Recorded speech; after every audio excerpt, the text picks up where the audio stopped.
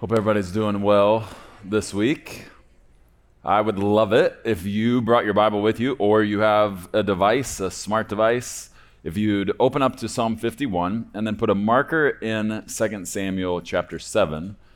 We're going to be continuing our series within a series. So we've been in the Friend of God series. We'll be in the Friend of God series for some time. And we're wrapping up the first half of the mini-series within the series. The mini-series we've been in now for 4 weeks together answers the question, what are God's friends like? And the first 4 weeks of the 8-week mini-series walk through 4 of God's friends in the Old Testament. All right, then we're going to move to some of his New Testament friends, or his friends recorded in the New Testament, would probably be a better way to say it. But we're wrapping up with another one of God's best friends that we see in the Old Testament, and that is King David. I want to show you at the beginning of this, and there's so many directions that we could have gone with this, and let me just give you a heads up. So I turned 45 this week. I didn't say it for that. So you know how, 45, I just filmed a leader's cut on Thursday. 45 to me is like the midlife. You know, it's like the Uber midlife. Because to me, most of us experience our prime somewhere between 30 and 60. Well, 45 is smack in the middle of that. It's not to say after 60 we don't have prime moments. That's one of the reasons we called it prime time in Dallas, our ministry for 60 and up, 65 and up. Because they're surely incredible moments, but you know what I mean, kind of like the extended hot streak. So please don't be offended in any way if you felt I was saying nothing good happens after 60. I can't wait to be 60 because people will actually start listening to me by the time I'm 60, I feel like. But then also, I don't know if I'll live to be, I don't know what the average age in our country is, but if it's 90, 45's halfway there. So it was just a special time this week in Dallas, just me and the Lord. We had a couple of days, just the two of us, while I was ministering there. And some really special things happened. Filmed an episode of the Leaders Cut to talk about it that will come out later in the summer. But this particular message, it always makes me laugh when it's obvious God lined things up a certain way, and when you realize his why for setting them up a certain way is because he just wanted it that way. And so I didn't plan this. And I think about over the last 5 months to get to this point in the series, how many times I felt the Lord call an audible, how many times someone else spoke, and that I would be talking about David, but specifically point number 4, the week of my birthday, in the middle of my life. Here's what I would say about this message. To me, this message, I'm far more excited about the moment we will share with him at the end of this message than I am about any of the material that we're going to cover. And that's not to say the material, because there's a lot of scripture isn't good or isn't from the Lord. But when you can just tell there's just a moment he wants to have. And one of my favorite things about my best friend is when it's like, okay, hurry up. So I'm just going to try and breeze through the message, and then we're just going to see what the Lord wants to do with us. So let's get into part 4, answering the question, what are God's friends like? Let's talk about David. 1 Samuel chapter 13, verse 14. I want you to see God is making the transition from Saul to the next king, and I want you to see the statement that's made in verse 14. But now your kingdom, speaking of Saul, your kingdom must end, for the Lord has sought out a man after his own heart. Acts 13:22 records it like this. But God removed Saul and replaced him with David, about whom God said, I have found David, son of Jesse, a man after my own heart. He will do whatever I want him to do. Sometimes when I think about preaching, I wish I could hold in what I'm feeling.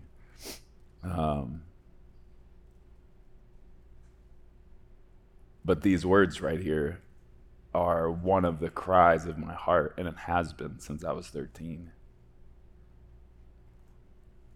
When I realized that God searched the whole earth looking for someone who was after his heart, something happened inside of me as a young teenager.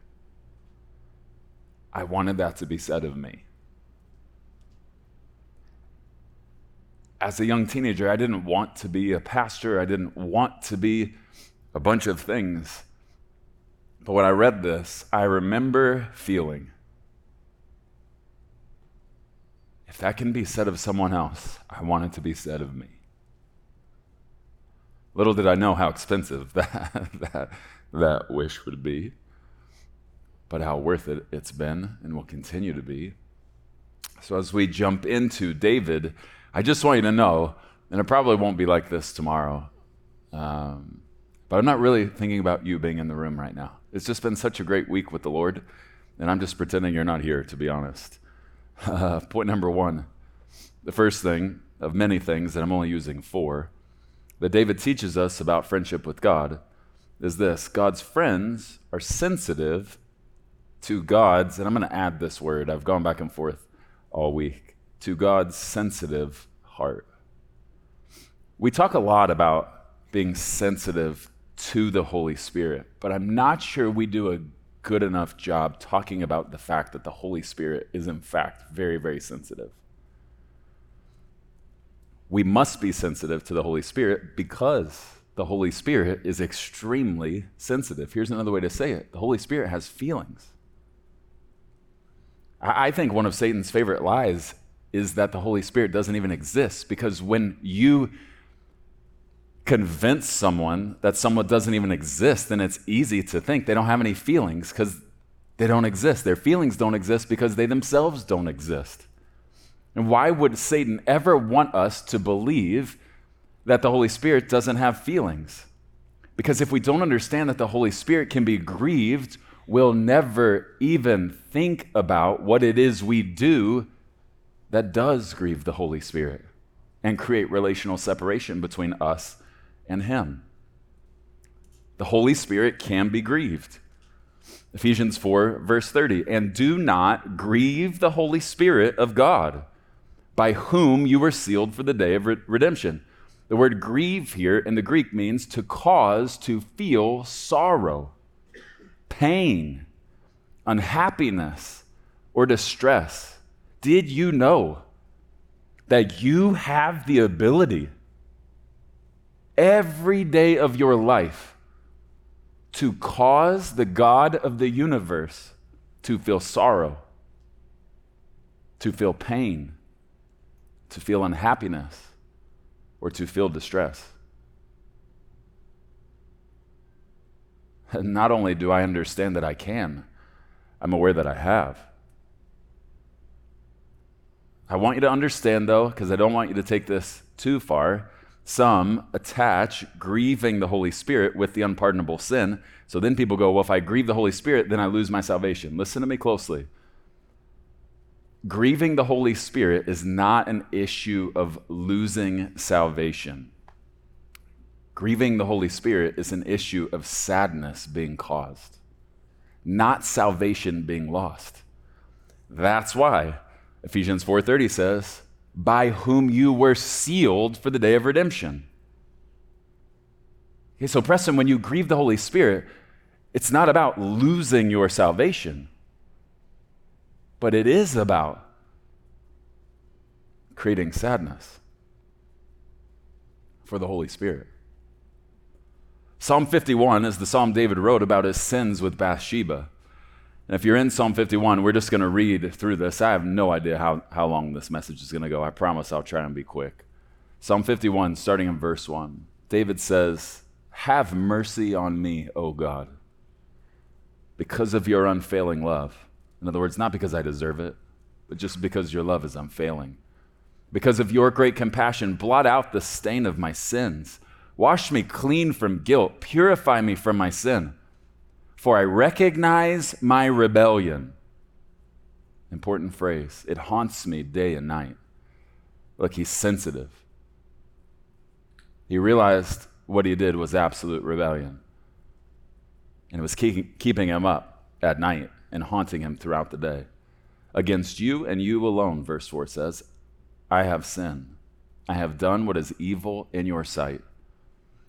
Every choice I make which satisfies my flesh is a choice whose worst consequence is that I have caused sadness for the Spirit. David shows us that the first step to being sensitive to the sensitive Holy Spirit is to be aware of what you did. But the second thing David shows us is being sad because he is sad. Look in verse 8 of Psalm 51. Oh, give me back my joy again. He was distressed and depressed. And then you're going to see why. Give me back my joy again. I've lost it. You've broken me. Now let me rejoice. You'll see in a minute how God broke him. Verse 9, don't keep looking at my sins. Remove the stain of my guilt. Create in me a clean heart, O God. Renew a loyal spirit within me. There's a verse that poses a question and a principle that I think is really apropos for this passage. How can two walk together unless they be in agreement? How can I walk with the Holy Spirit if we don't agree about the wrong I have done when I have done wrong? If the Holy Spirit is saddened by my sin and I am not, it's only because we aren't walking together. Because when we walk together, we're in agreement. We would agree on my sin if we were walking together. But those times where he's saddened by my sin and I am not are just moments that serve as evidence that in that season of my life, we weren't walking together intimately. David shows us one of the marks of intimate fellowship with God is that when he is saddened by something I've done, I am saddened because he is sad.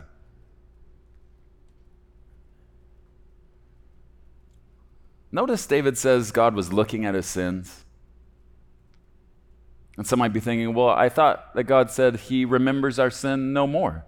I thought God said he removes our sin so far away from us as the east is from the west. Why is David saying that God was looking at his sins? Because Psalm 51 was pre-repentance. He'd not repented for his sin yet. He's writing this real time, feeling the weight of the grief of the Holy Spirit of God. Psalm 32 verse 3 shows us this is after the fact, with hindsight. He talks about what I believe he was doing and feeling in Psalm 51. In Psalm 32:3, David says, when I refused to confess my sins. So there was a period of time where he was in rebellion, refusing to even admit what he had done. When I refused to confess my sin, here's what happened to me. My body wasted away, and I groaned all day long. Now, I'm going to take you back to Psalm 51, verse 11, and I'm going to show you why I think he was so overwhelmed.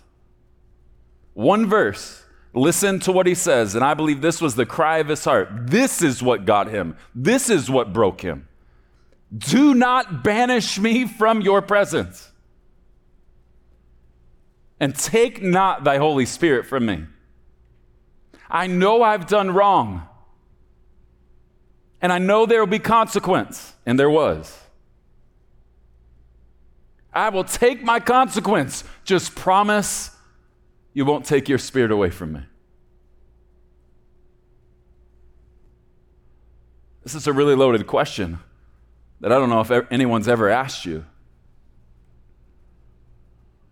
But if you were having a really great hot streak with the Lord, privately, intimately, over a sustained period of time, and then one day in your time with the Lord just decided to get up and walk away, how would you respond? Would it just be another day? Or would you become so miserable that you'd groan all day long?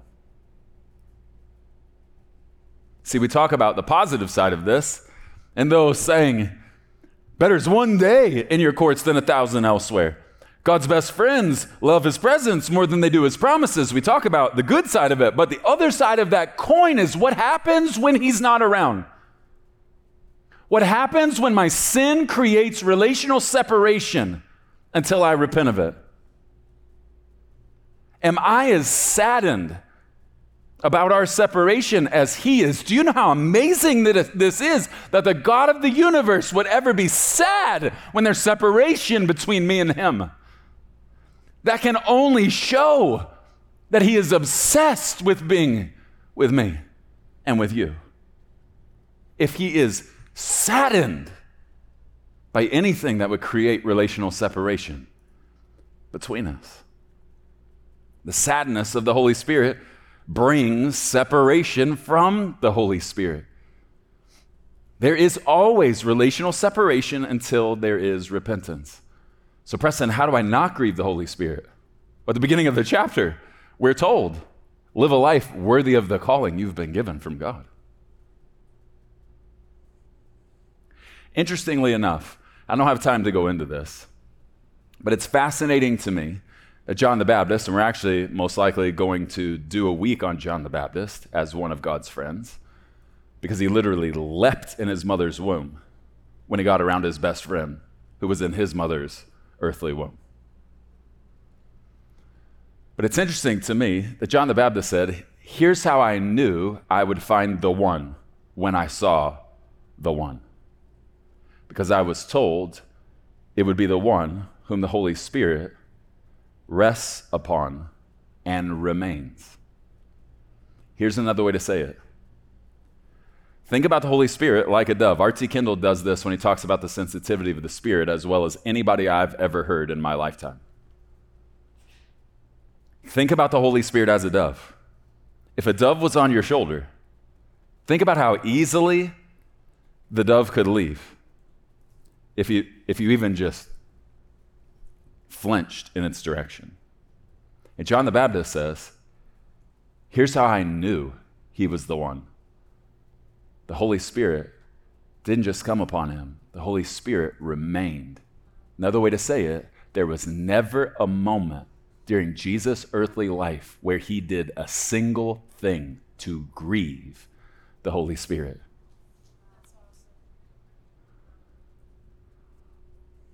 Incidentally, we're going to talk about Jesus as one of God's best friends. He'll be the fourth of the New Testament friends. Here's the second thing David shows us about friendship with God. God's friends have a different response to God's no's. A relationship which does not have no's is a relationship which cannot have intimacy. I'm not talking about the no, I just don't feel like it kind of a no. I'm talking about the no, because that's not what's best kind of no. When God tells you yes, how do you respond? When God tells you no, when there's something you really want and you tell him with that many reallys, and he says no, how do you respond? I know I'm not going to be able to have time to talk about this tomorrow, but this week I had a moment with the Lord. He had said before I went to Dallas, he said, I'm going to give you something for your birthday while you're there. Make sure you have your Bible with you. So I took it. There was a moment. I was sitting on the stage, getting ready to minister there in Southlake. And I felt the Lord say, I want you to go to Haggai, chapter 2. At the end of the passage, there's a moment where God makes a promise to Zerubbabel. And he says, while the seed is still in the barn, and before the grape even becomes wine, I'm blessing you now. From this day forward, I will bless you. It's the second time in my life I felt the Lord give me that passage. The first time I was younger, and when he gave it to me, I'm not going to lie, here's how I responded. Woo! From this day forward, Holla at your boy. We about to go on a hot streak. Okay. At 45, I responded a little bit differently. And I didn't fully even understand why until he took me through the rest of the exercise. When he gave me the verse, here's how I responded. Okay. And honestly, in my heart, and it wasn't pessimism, it was just honesty, I said, maybe. Maybe not. Maybe, in other words, maybe it looks the way I think it might. Maybe it doesn't. Then I'm flying home the day after my birthday, and on the flight, I felt the Lord say, Preston, what if I never do anything else for you? What if everything I've done up to 45 was all I had decided to do?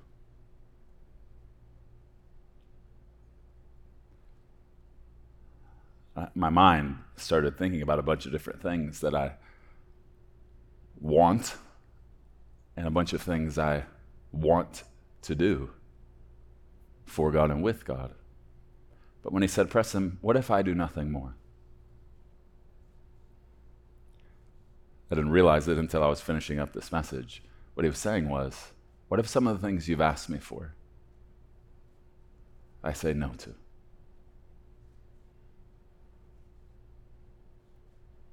I think we really need to think about this.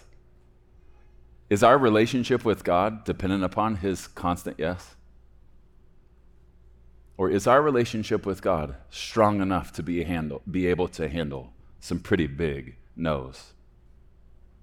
If your happiness revolves around always having to hear God say yes to you, you're missing out on some of life's most special moments when God says no to you. 2 Samuel chapter 7, if you put a marker there, flip over. Verses 1, 2, and 3 show us that King David had something really, really, really, really, really big in his heart that he wanted to do for God. Verse 1 says, when King David was settled in his palace and the Lord had given him rest from all the surrounding enemies, the king summoned Nathan the prophet. Look, David said, I'm living in a beautiful cedar palace, but the ark of God is out there in a stupid tent. Nathan replied to the king, go ahead and do whatever you have in mind, for the Lord is with you. Now, it sounds like he's a yes man. I don't have time to read through the rest of it. But Nathan goes home, and God says, I didn't tell you to say that. I didn't tell you to tell David yes. Because my answer to David is no. And tomorrow I want you to go back and tell him, no. This thing in his heart that he really, really, really, really, really, really, really, really, really, really, really wants to do for me, my answer to that is no. I want to show you. David was aware God said no. I'll show you 1 Chronicles 28, verses 2 and 3. David rose to his feet and said, my brothers and my people, it was my desire to build a temple. This is at the end of his life, where the ark of the Lord's covenant, God's footstool, could rest permanently. I made the necessary preparations. He spent years preparing to do the thing in his heart he most wanted to do for God. This is what he's saying. And then he says, but God said to me, you must not build a temple to honor my name, for you're a warrior and have shed much blood. David says, God told me no. Now go back, 2 Samuel chapter 7, verse 18. Here's the multi-billion-dollar question.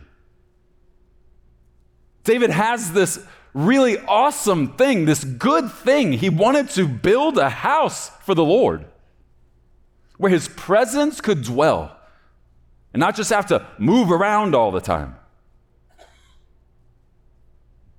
He had made preparations for it. He had sacrificed all throughout his life for it. And God still told him no. The multi-billion-dollar question is, how did one of God's best friends respond when God told him no? How would you respond You did all the right things. Nobody sacrificed as much as you. Nobody saved and set apart more resources than you. You did what no one else was willing to do, and you did it with a pure heart. And God still said no. How would you have responded? Can I show you how one of God's best friends responded? Verse 18, 2 Samuel 7. Nathan just told him no. Scripture says, then King David went in. He went in. Went in where? The presence of the Lord. Sat before the Lord and prayed.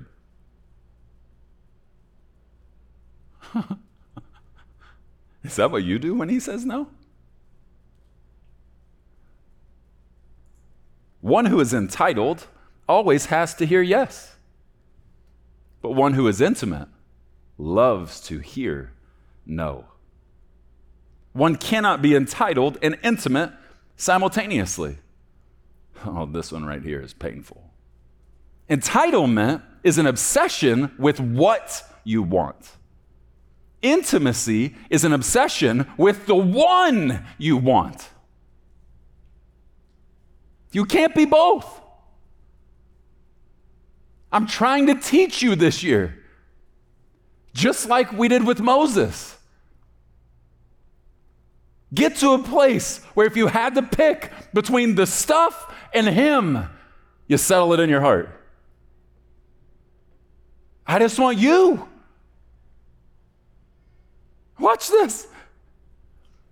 Verse 22 of 2 Samuel 7. He goes in to pray. Listen to how he talks to God. He says, how great you are, O sovereign Lord. God just told him no to the number one thing he wanted to do. And he says, how great you are.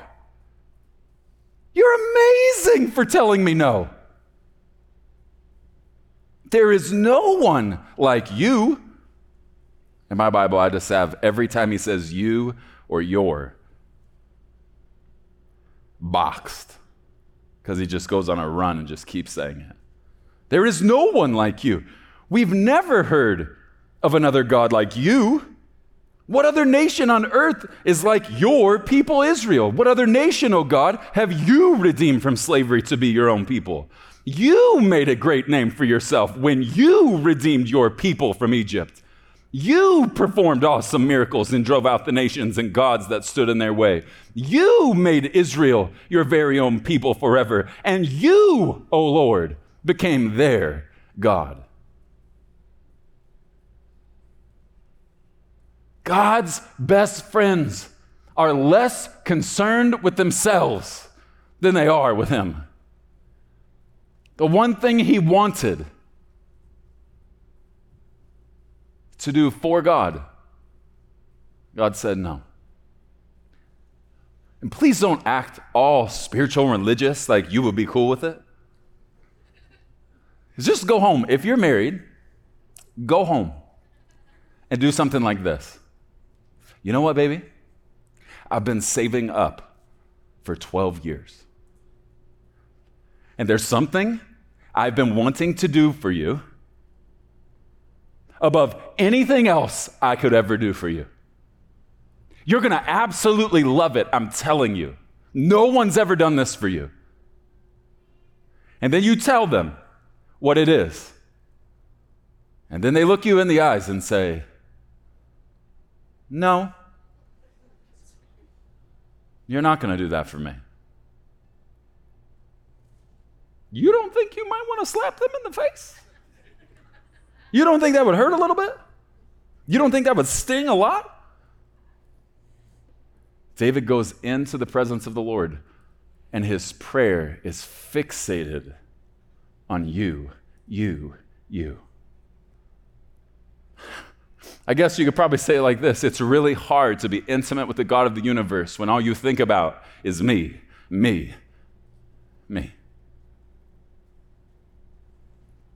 God's best friends just seem to handle God's no's better than everybody else. Here's the third thing David shows us. that God's friends understand with is better than for.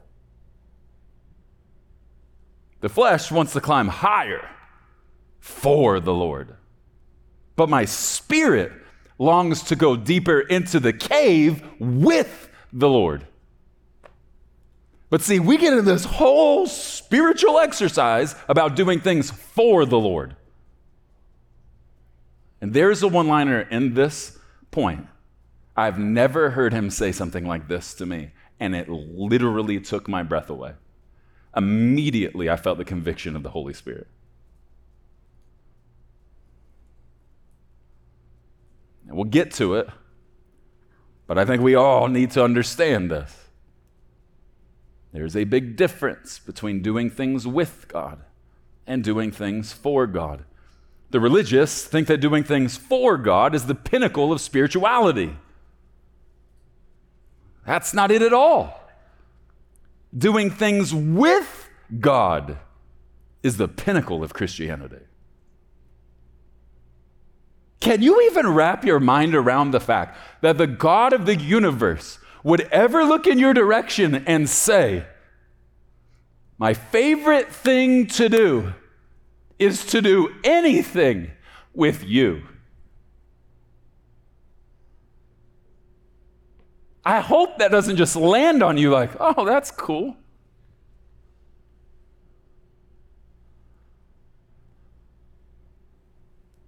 First Samuel 17, one of the hallmark moments publicly in David's life. He's standing in the middle of a sea of God's people who are deathly afraid of Goliath. Goliath starts taunting him. Listen to what David says when the little boy looks the giant right in the eyes. Then David said to the Philistine, you come to me with a sword, with a spear, and with a javelin. But I come to you in the name of the Lord of hosts, the God of the armies of Israel, whom you have defiled. This day the Lord will deliver you into my hand, and I will strike you and take your head from you. David's looking the giant in the face, and he's not bragging. He leads off with, today, I'm going to see my God deliver you into my hands. He says to Saul earlier, he says, hey, I've seen God deliver me from the lion and the bear, and I'm going to see God deliver me from this stupid Philistine too. He wasn't just saying, I killed the lion and I killed the bear. He was saying, I want to tell you something about me you don't know. God and I have been at work. And while no one was watching, we've been taking out enemies in preparation for this enemy. And I have seen God be faithful with them, and I will see God be faithful with this. But his point is, we did it. And we are going to do this too. With God. The most amazing things you do for God could never, ever, ever, ever be done without God.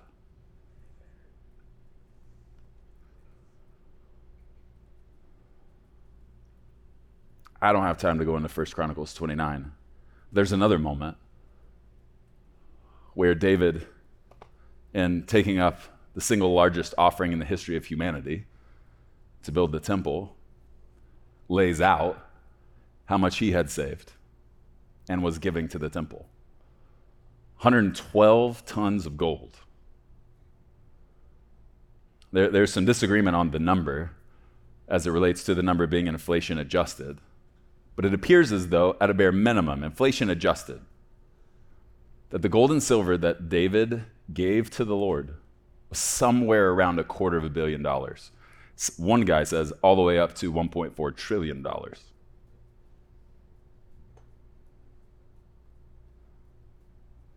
The richest human alive today David gave to the Lord more than that human has right now. Number one on the earth's list. But when he gives it, what does he say? 1 Chronicles 29, one of my favorite moments.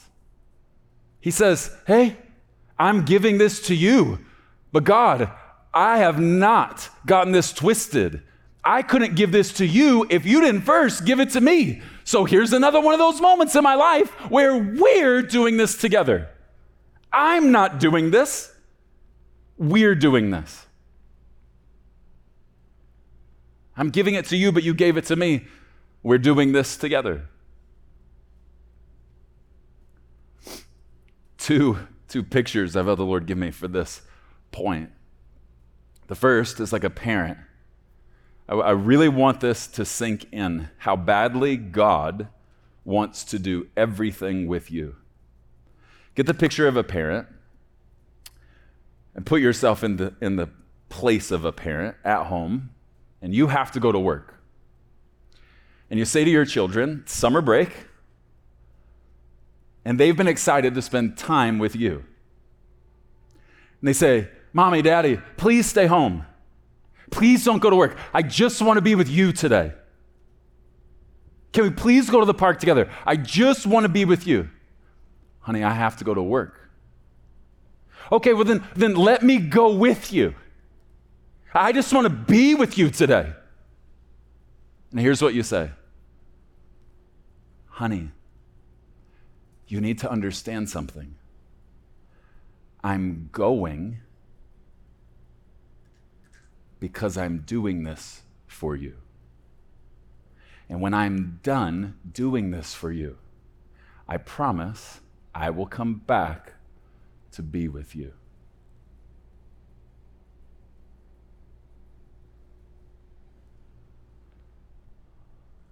The child starts crying and says, but I don't care if you do it for me. I just want you to stay home and be with me. Okay. I believe this is the heart God has for us. It's just hard for us to wrap our limited minds around that God would ever feel that way about us. Anything, and this is the one-liner that just took my breath away. After he gave me this picture, he said, Preston, anything you do for me, but without me, means very little to me.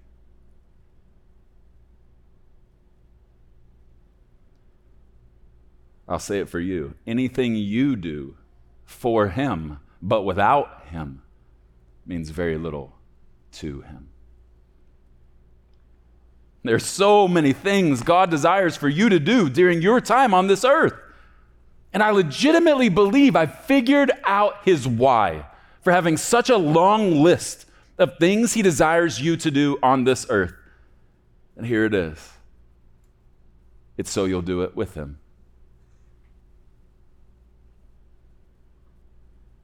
It's so we will do all of them with him. My doing them is far less important to God than my doing them with him. Here's the other picture I felt like the Lord gave me about this point. You remember when you were younger and there was that one kid at school that really, really, really, really liked you? Like a little bit more than you wanted them to like you? And everything you did, they wanted to do? And let's just say, for those of us who are older, we would have grown up in the smartphone era, and we could just text whenever we wanted, because back then, you really couldn't. You could email, but it would take forever to get through the sound to even open up the email. But that friend would be the kind of friend that would just always be texting middle of the night, first thing in the morning, last thing before you go to bed. What are you doing tomorrow? I want to do it with you. Can I go to basketball practice with you? Can I go do this with you? Can I go do this with you? Can I go do this with you? It's hard for me. I'll say this. It used to be hard. It's not that hard anymore. But it used to be really hard for me to wrap my mind around the fact that every second of every day, God wanted to be with me while I was doing what I was doing. It got easy once I got a revelation of just how badly he wants to be my best friend. Think about it. He's the God who looks in your direction when you say, hey, I got to go to the store. You know when I say that to my kids, hey, I'm going to the store. Anybody want to go with me? You know the response I get? Nah, but can you pick up this, and this? But I don't want to go with you.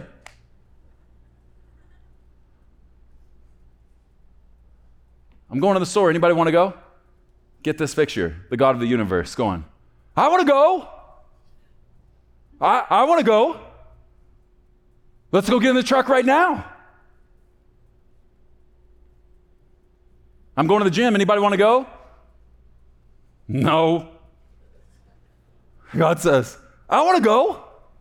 Is it leg day? No, Lord, you know me well enough to know it ain't leg day. No day is leg day in my house, Lord. How about, I've got to go through chemo today. Anybody want to go with me? I do. I want to go. I've got to go bury my baby today. Anybody want to go? I do. I want to go with you. I want to be with you the whole day. My entire life changed when I got a revelation that this is how God is with us. This is why he says, I will never leave you or forsake you, because I can't bear the thought to not be with you. Everything you do, Preston, I want to do with you. Now understand, when you go sin, I'm not doing that. But I'm trying to help you understand at such a deep level how badly I want to do everything with you that you understand I won't do that. So I don't want you to do that. Because I'd rather us do something we can do together. We can't do that together. It changes the way you see everything. The best of friends love to go with you through even the worst of times. God so badly loves you that he is latchy with you. Here's the fourth thing. I promise this one won't take long because the moment will. God's friends know God's 3 favorite words. No sweeter way, I think, he could have ended it for me than this right here. Psalm 18, verse 1. David teaches us these words. I love you.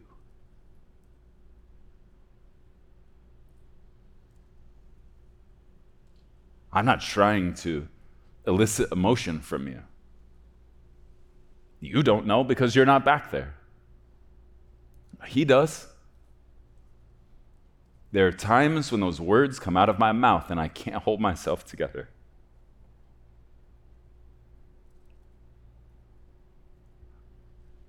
Three of his favorite words to hear any human say.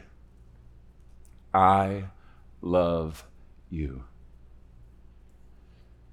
Some foolish teacher of the law back in the day who thought he was really, really smart tried to trap Jesus one day. He said, teacher, boil all the law down to one. One thing. What is it? And if we just look at the question, we really won't, in my opinion, understand the significance of the answer. Jesus, the Son of God, Preston's paraphrase, looks back and says, you want to know the most important thing to the Father? What's the greatest commandment? What's a command? Something God asks you to do? Because he wants you to do it. Jesus is asked the question, what is the thing at the top of the Father's list that he wants me to do? And Jesus teaches all of humanity, in my opinion, one of the greatest secrets, if not the greatest secret, man will ever learn. Okay, I'll tell you. Here's what the Father wants more than anything, Preston. He wants you to love him with all of your heart, mind, soul, and strength. He is so obsessed with you that the number one thing on his list he wants from you is to love him back. Preston's paraphrase, Jesus essentially teaches us. Preston, if you ever want to know the Father's favorite words to hear come out of your mouth, it's when you say, Daddy, I love you.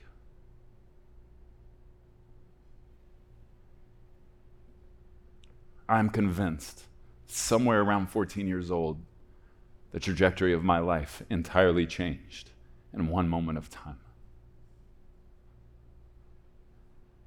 I don't honestly remember exactly how old I was. I was somewhere 13 or 14. It was a Sunday night. My dad was leading worship on the stage, just at the piano, just him.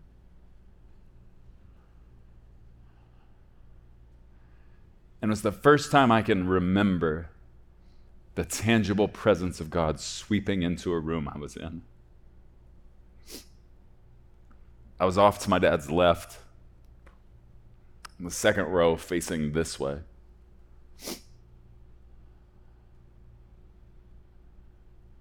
My dad was singing the song, I love you, Lord.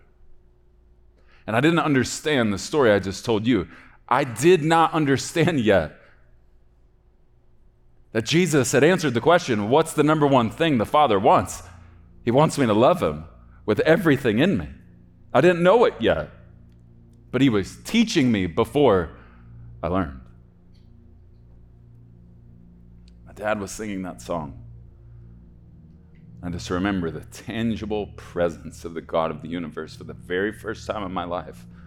Preston, how did you know it was God's presence? Because it was something I had never, ever experienced before, and I had no words for it. I knew it was altogether different. Well, that's what holy means. And what is a holy moment? It's a normal moment God steps into with man. My dad's singing the song, and I just got overwhelmed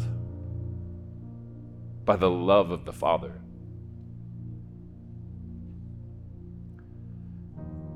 I didn't have words to describe what I was feeling. I didn't know what to do. I'd never been in a moment like this before. Oddly enough, I wasn't thinking about trying not to screw it up. The only thing I could think as a boy, and this could only be because he had to have been putting his hand on my heart and pushed it out of me because it's what he wanted from me more than anything else. All I kept saying is, I love you. I'd never said it to him before. I love you. I love you. I started crying. I love you. I love you so much. I love you. I love you. Over and over and over again. It was my burning bush moment. With my best friend, the one who would become one day my best friend.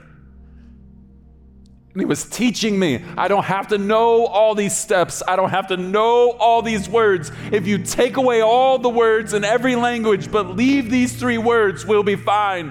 Preston, just tell me you love me.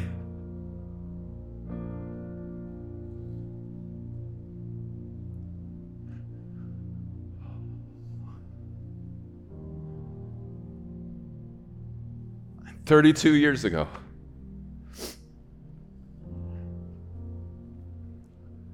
the week I turned 45, out of all the things he could ask me to say this weekend, that he would end saying, for all time's sake. So I just want you to bow your heads and close your eyes. And this might be the dumbest thing you've ever heard a pastor say, but I'm okay if that's what you think about what I'm about to say. That simple but supernatural moment changed my entire life.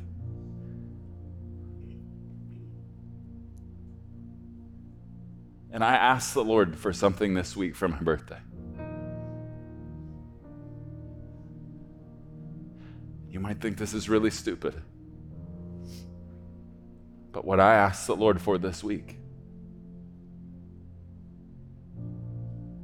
was for you to get to experience the same thing he let me experience.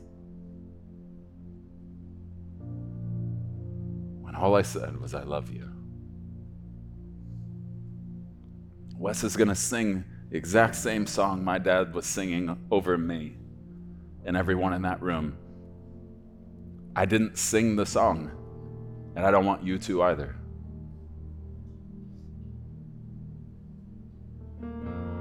I just want you to take a few moments. I just want you to lavish your love on the one who said, if you want to give me a gift, here's what I want more than anything in all the earth. I just want to hear you tell me you love me. Let's just spend a few moments doing nothing more than that. So love you, Lord, and I lift my voice